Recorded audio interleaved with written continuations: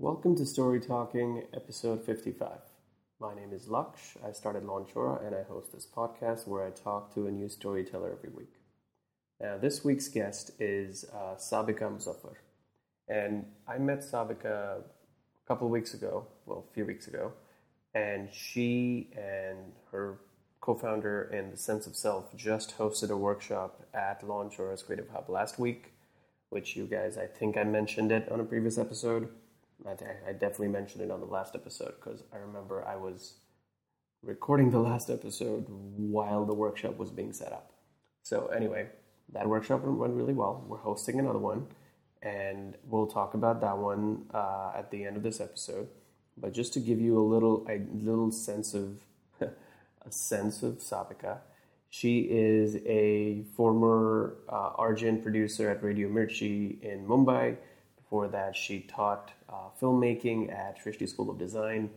She went to NID. She's a poet. She's a performer. She helps people write and she teaches writing.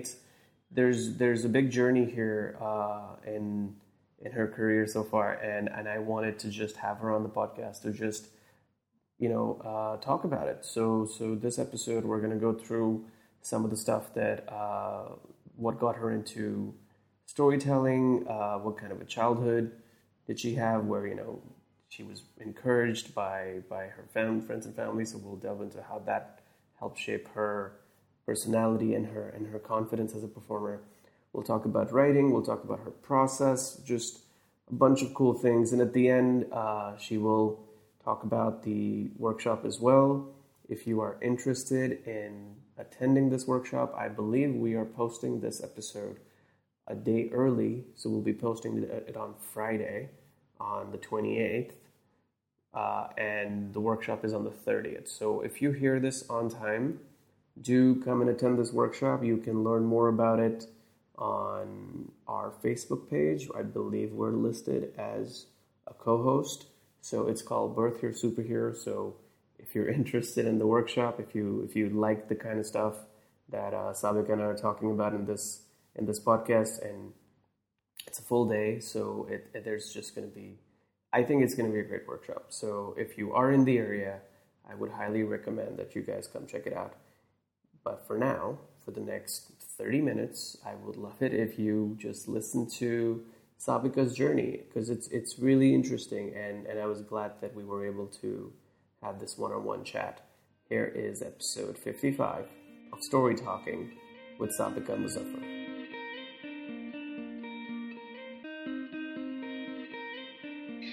So I was born right here in the capital, and sometimes that sounds wrong because technically, as much as I like to call myself someone who is born and brought up in Delhi, I was actually raised on the IIT Delhi campus. So, over time I realized when you're raised on an institutional campus, you're not really from any city. Really? You're just basically, you're one kuएं का मेंढक. No, I can't as in speak in Hindi, right? How you can. We'll do 95% English and 5% Hindi. Okay. Because not everyone listening to this is Indian. But okay. Let's elaborate on why were you on IIT campus? Your parents were teachers or something? Yeah. So my dad teaches textile engineering here at IIT Delhi, and that's where I still stay. I am still on the campus. What was your childhood like? Were you exposed to creative arts, or how was that environment for you when you were growing up? Coincidentally, both of my grandfathers, my Nana as well as my Dada, happen to have been writers. Most of their writing was exploring the religious format of writing. Like I don't want to go into the detail of that because, to be honest, I will not be able to do justice to what they were actually writing. Yeah. When I was, I think, 4. Is when I started talking in rhyme, and my mother had a tendency of jotting it down because she was clearly very amused. So I think this is back in Urai. Urai is this small town or maybe even a city in district Jalon. This is very close to Jhansi. This is in UP. So it so happened that the electricity had gotten cut, and there were like a lot of mosquitoes. And then I started sort of dedicating a piece to a mosquito, telling the mosquito not to bite me. So that's probably the first record of anything that I've written.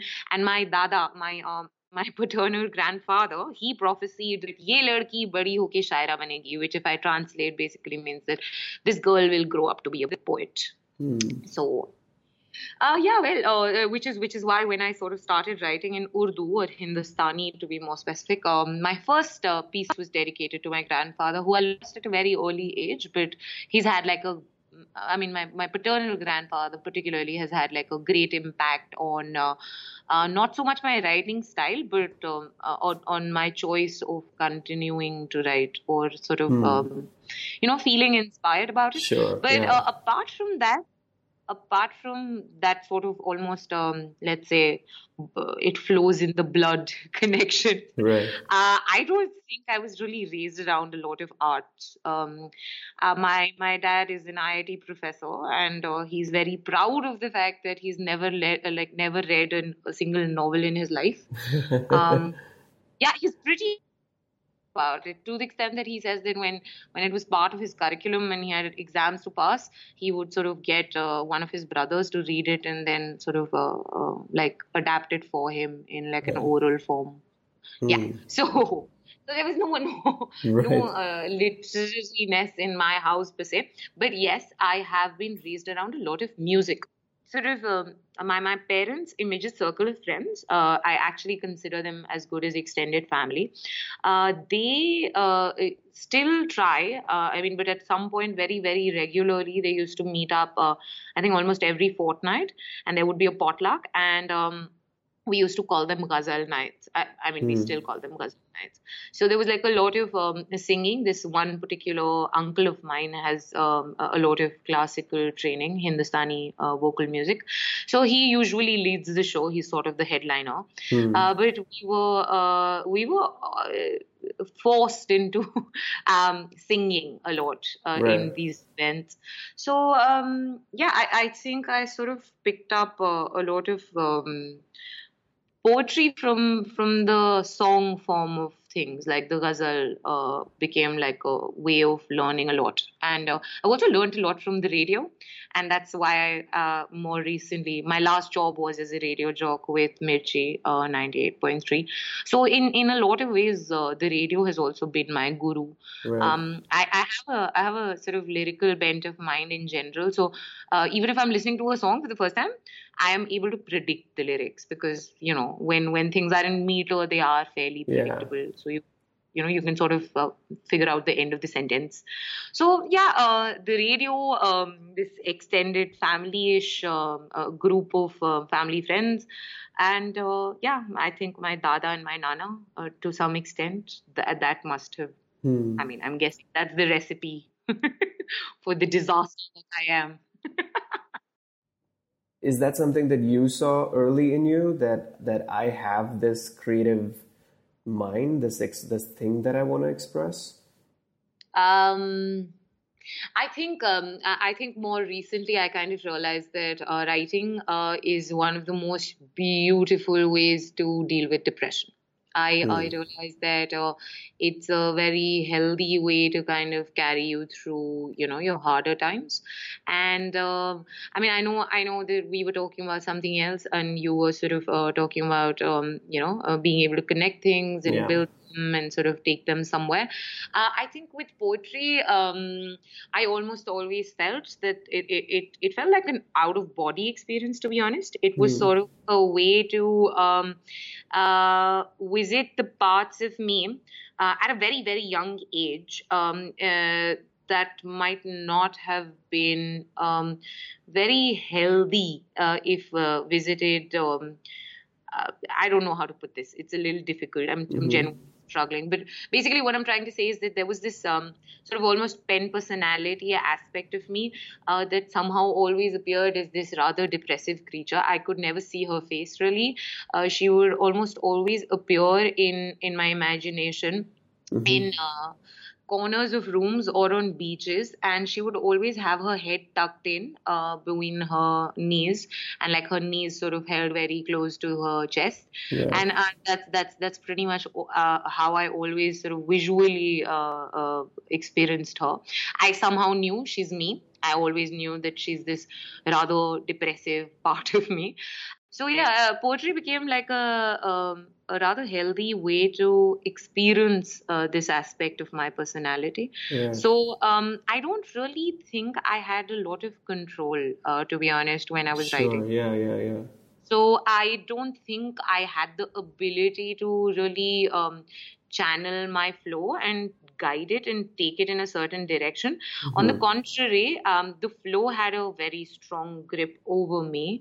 And by the end of the writing, there were times when I would feel like I haven't even written this. There were times when I would feel like, my roots are writing on my behalf, or like I said, it was almost an out-of-body experience. Right. I know this probably sounds very creepy or scary or weird, but the truth is that I've sort of built on that over the years to understand that, when now I facilitate writing workshops, I want people to understand that writing can be a safe space to experience parts of themselves that, otherwise might actually be a little more dangerous to experience, explore. I've come to realize that this whole thing about practice makes one perfect hinders a lot of people from actually putting things out there. And I personally feel that for someone like me, I'm more of a performer than a quote-unquote practicer, if you know what I mean. So I've come to realize that a lot of my practice happens while I am performing. Right. So maybe because I have rarely sort of found myself experiencing social anxiety, probably because I was raised on an institutional campus around a lot of encouragement, around a lot of professors who sort of, I'm pretty sure in their classes were used to sort of similar techniques and so on and so forth. So I've come to realize that sometimes this whole idea that I need to be more polished, I need to practice before I put myself out there, sort of stops you from practicing at all, actually, So practice for the sake of perfection is really not practicing. You're just aiming for something that you're not focusing on the performance. Is that what you're actually getting to? I'm getting to the fact that you're putting distance between your art form and your engagement with the art form. I think it's sometimes more important to put yourself out there because the practice sometimes comes after the performance rather than before the performance, When you put yourself out there is when you sort of test your craft. And usually that fear of failure is something that can also be seen as an opportunity, if you know what I mean. It's when I feel like I haven't done a very good job when I am performing that I will sort of go back to my craft and say, okay, maybe I could change this. Maybe from my last performance I could learn this. Maybe I did something wrong there. So on and so forth.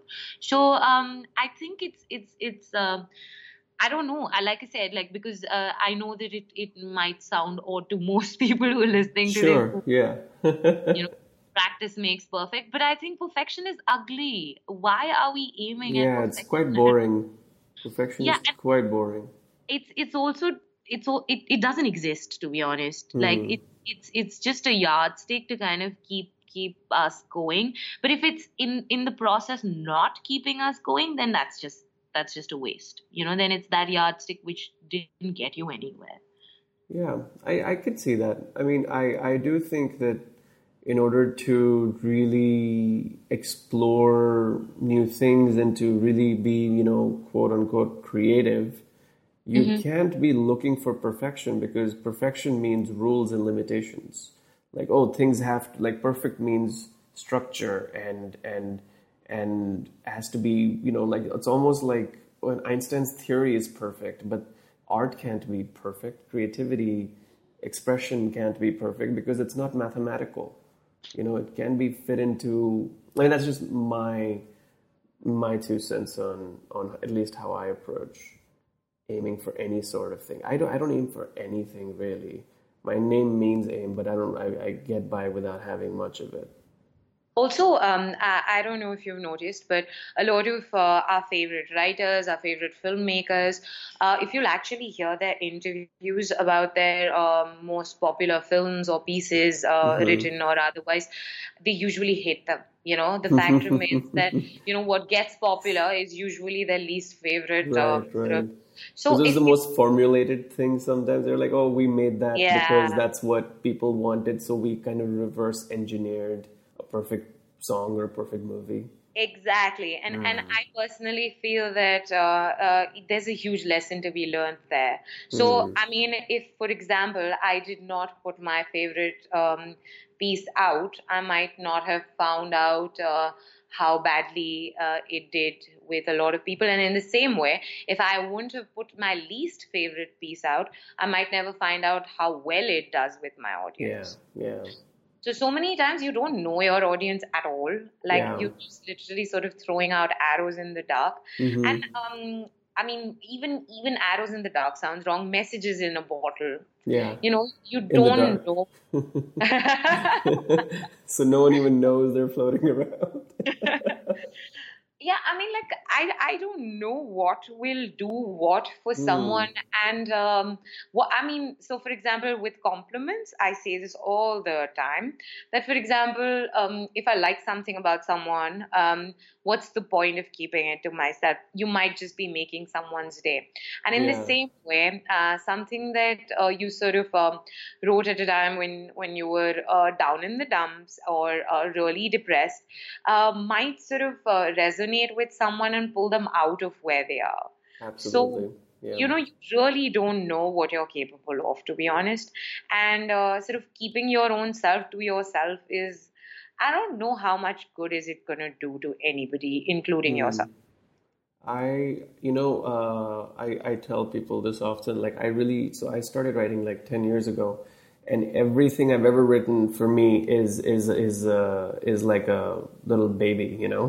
It's a child, and I will never be like what I wrote 10 years ago was less good than what I write now, because it's one of the things I made, and I love all of them as much as I love the most recent thing, and everything I write tomorrow or 10 years from now, all of it is going to be something that I absolutely think if it was worth my time writing it then, how can I think of it as my worst piece or my best piece? Because that would mean I would be judging past me, And judging past you can be productive sometimes, sure, but only to a limit to which you want to consider yourself, okay, like this is kind of the grow as a storyteller thing that I was telling you about. I only want to judge my past creative expression as long as it's helping me refine the thing that I want to be good at next.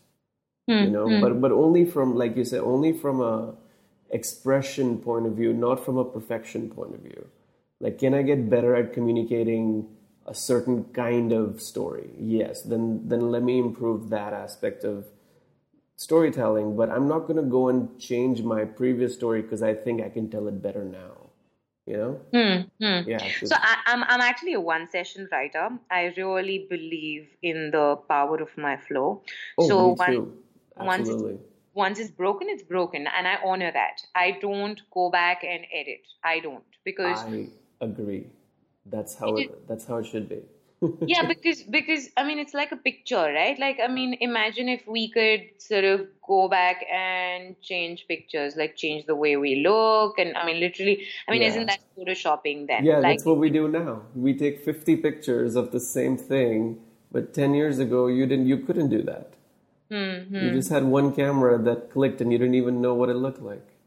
True. Yeah. So yeah, I just want to remember that moment as that moment and believe that I mean, I've sort of had quite a journey with revisiting my old work and continuing to sort of feel proud about it. If you remember our last event at Launchora, Yeah. it was about this. It was only and only about giving credit to your stumblings, to the point when you were a fledgling, when you were, literally ladkhadawing with your loves, like, Yeah. taking your time to figure out what is it that you want to say, how will you say it, etc., etc. Like learning the language, so to say, and playing with the form. All of it is very important. So I think, because like I said, I really owe it to this sort of extended family. They're actually family friends, but they're more family than my real sort of blood ties. Because I owe so much to them, to the extent that this uncle I told you about, the one who has classical training, I tell him that I owe you my thumb. Because as the folklore goes, right? Yeah. I don't know how many people know the reference here, but anyway. We'll let them look it up. So yeah, because I've learned a lot. Not necessarily in classrooms. I have just been lucky to sort of be around people who've just been encouraging, irrespective of how good, bad, ugly I've been. And since whatever I wrote, I felt free to be able to share it.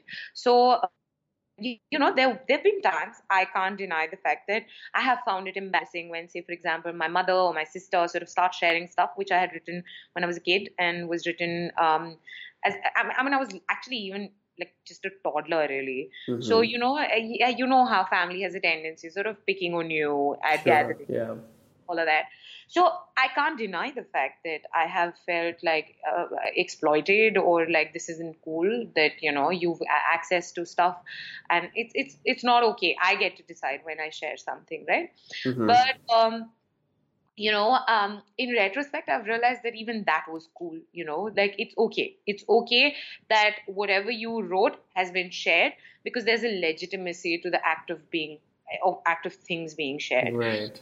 I know people might not get this. I get it that it will still be seen as wrong, that maybe, someone having access to things that you write, it's not fair to sort of let them put things out. So I'm not saying it was correct or incorrect, but I'm just saying that in retrospect, I feel that them sharing on my behalf, in some sense, what I did for one of my students at the last event. He couldn't make it. I asked him if he's okay with me sharing his piece on his behalf. And then I sent him a video. And as much as it would have been his first performance, and that would have been great. It would have been great if he himself had performed it. Just the fact that someone performed it for him has at some point given him the courage to share this or something else later. Oh, yeah. And, it's weird. Oh, I mean, I'm probably breaking a lot of rules here. But this has worked for me. The fact that my sort of early encouragers, I don't know what to call them, sort of opinion leaders, the fact that they were lying to me about the fact that I'm good. That helped. And the fact that, my mother and my sister were sort of putting stuff out there, which I wasn't ready to put out there, sort of now gives me the courage to sort of own it and see that. So, now I might be someone who has a certain kind of following. People think of me as a decent writer.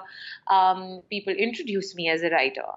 But I don't want to be called a writer. I want to be someone who writes, and let me be that, because I read this somewhere. I can't remember whose quote this is, but it makes so much sense that there's no point of becoming a noun. You should always be a verb. Yeah. Tell me about, because this is how we got introduced. What is the sense of self all about? So sense of self, or SOS, is basically an emotional health journey. It's an experiential emotional health journey. And when I say it's an experiential emotional health journey, we basically explore emotional health through experiences like what we like to call Hum workshops, Hum Anonymous, and Hire a. So Hum obviously, for people who probably don't understand Hindi, so Hum in Hindi is the word the word for co-traveler. Yeah. And Safra obviously is the English word which sort of, I mean, I think everybody knows what Safra is. So they sort of come together to kind of connote partners in misery. So we're your partners in misery, and we want to create like a peer support group for people who need fellow empaths, for people who need adjust mentors, or people who basically need just like someone who's been there, has a similar journey, and can probably help guide in ways which are not so top down or top heavy. So yeah, the idea is to kind of find co-travelers who are also going through similar difficult phases, or have gone through similar difficult phases as ourselves. So yeah, basically I'm going to focus on the Humsafra workshop bit, because we're doing one with Launchora this Sunday. So the idea of workshops actually came from an open mic that I performed at on someone's insistence. So someone had actually signed me up on my behalf. Like, they said that they're performing and they want to kind of put my name down. So I literally ran from a film to kind of go and perform at Attagalata. This is back in Bangalore. And the same person at the end of this performance asked me if I can teach her how to write poetry. And my first most natural response was, I didn't say it to her, but no, I wanted to say no, poetry can't be taught. But then it sort of struck me. It struck me that, back at NID, at National Institute of Design, I had attended a poetry workshop. So I was like, okay, maybe I could sort of do my own version, sort of adapt what I learned, and sort of give in my own style, my own sort of, twist. And that's where the very first workshop sort of happened back in Bangalore in 2016. So since 2016, I've been conducting all sorts of writing workshops, and I don't want to call them poetry workshops, because every now and then we write dialogue, sometimes we write a love letter, sometimes we write hate mail, sometimes we do crazy things basically in the workshop space. Sometimes we explore visual language actually. So yeah, so the Humsafra workshops for me, for a very long time, became my way of engaging with writing without writing anything myself. So sometimes, when you're going through your so-called writer's block, you can get back to writing by facilitating others, and that has really helped me, because there were times when I would find it frustrating that I am, sitting on this side guiding a workshop, but not really getting to write any of the things that people around me are writing. So it was frustrating at times, but over time I realized that it's my way of sort of continuing to engage with the form, and sometimes it's just more important that you're around writing if you're not writing yourself. Sort of quoting from the open mic event on Saturday at Launchora, I sort of came up with the idea of an exercise that is one of my most favorite exercises for the shortest form of workshops that I do. Usually when I'm doing only a 1 hour long workshop, I like people to people who've never written or never wanted to be writers to understand that they've been writing already, and they just don't know that they're writers. And that's why the word writer is something I'm against. Like, let's not get into this idea that we are writers. Let's just say that we've all been writing. And the truth is that, think about it, how many of us actually do phone calls?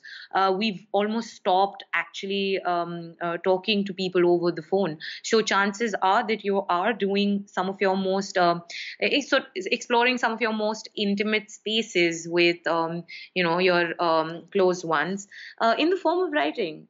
So we're all writing all the time. And so that's why I like to call this Who Says You Can't Write? That's the name of the sort of shortest workshop that I conduct. And it's so much fun actually to make people realize that they're capable of being poetic, if not being poets, or Mm-hmm. capable of writing, if not being writers in these spaces. I get a lot of kick out of it. I'll be like, yeah, I've sort of put people in touch with their emotionally activated state, and then obviously, I mean, it's really up to them what they want to do Right. with that knowledge. Yeah. And going back to why writing is so important in the realm of specifically emotional health. So if you remember right at the beginning of our conversation, I was telling you that at a very early age, I probably experienced my most suicidal thoughts through writing, and Mm-hmm. if not through writing, maybe I would be someone who might have even attempted suicide. I think that sometimes, like I said, the most depressive thoughts can be explored in an open and safe environment if you're in touch with the writer within Mm-hmm. you. Let's talk about Mm-hmm. what is the workshop, because we are hosting another workshop with you, and Mm-hmm. it's a full day of fun and activities. Mm-hmm. But what is this workshop about that we're doing on Sunday, September 30th? Yes. So it's called Birth Your Superhero, Mm-hmm. and it's primarily borrowed from what I learned at NIT during my script writing module. Mm-hmm. So what we're going to do, kind of start from where we left on Saturday. We just did like a very, very basic sort of introduction to the writing workshop that is about to come. I don't even want to call it a writing workshop actually, because Mm-hmm. it's just sort of like a character development scene, and the idea is just to kind of give people that go-to, that bestie that is actually inside them. So, Mm-hmm. I feel that so many of us just don't want to reach out for help till things don't get like really bad. So during that time, when you're sort of doing a lot of self-help scenes, just sort of wanting people to kind of get in touch with a life hack or two, which could allow them to stay floating till they finally realize that, hey, maybe I could sort of ask for help now. Mm-hmm. Whoever that person is who they ask for help. So yes, this will definitely put you in touch with your flow if you've never really acknowledged it. It will also put you in touch with your flow if you feel it's been disrupted and you used to write and now can't write. It will also sort of most importantly, what it will do is it'll sort of pull you out of your so-called writer's block, if not any other kind of block, emotional block, so to say. Mm-hmm. So it's just sort of, I don't know. It's for most people who are going through something difficult, are going through a rough patch. This will definitely be one of those places where you will probably feel really happy about yourself and Yeah. also find a lot of strength in those times when you need it most. I think it sounds like a really productive and like long-term helpful way to spend a Sunday. Absolutely, Yes. absolutely. Like I'm pretty sure that people are gonna fall in love with me and I'll get a lot of love Yeah. letters. Written on the spot, and then that's where it's going to become really fun when you don't expect the day to take that direction, and then it does. Okay. But yeah, Yeah. on a serious note, I mean, I do think that they will definitely write some love letters to themselves. That That's great. is where I want to end this. I think that's great, and I think that's something that people do really need to write a lot more.